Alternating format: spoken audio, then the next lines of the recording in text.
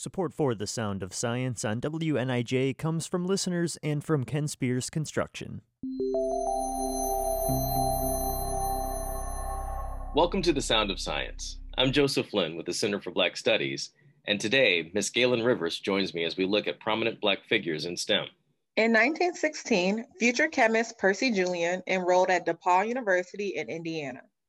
In 1920, he graduated with a bachelor's degree in chemistry with honors.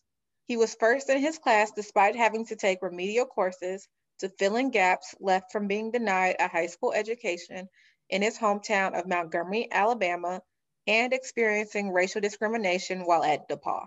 He then went on to win a fellowship, becoming the first African American to earn a master's degree in chemistry from Harvard, and ultimately earning his doctorate at the University of Vienna.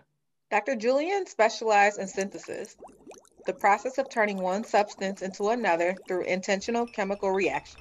In 1935, he and a colleague synthesized bisostigmine, which led to breakthroughs in glaucoma treatment. He also pioneered research that led to crucial advancements like the fire retardant and extinguishers, artificial hormones now used in hormone replacement therapy, and synthetic cortisone. By 1970, he had amassed more than 100 patents.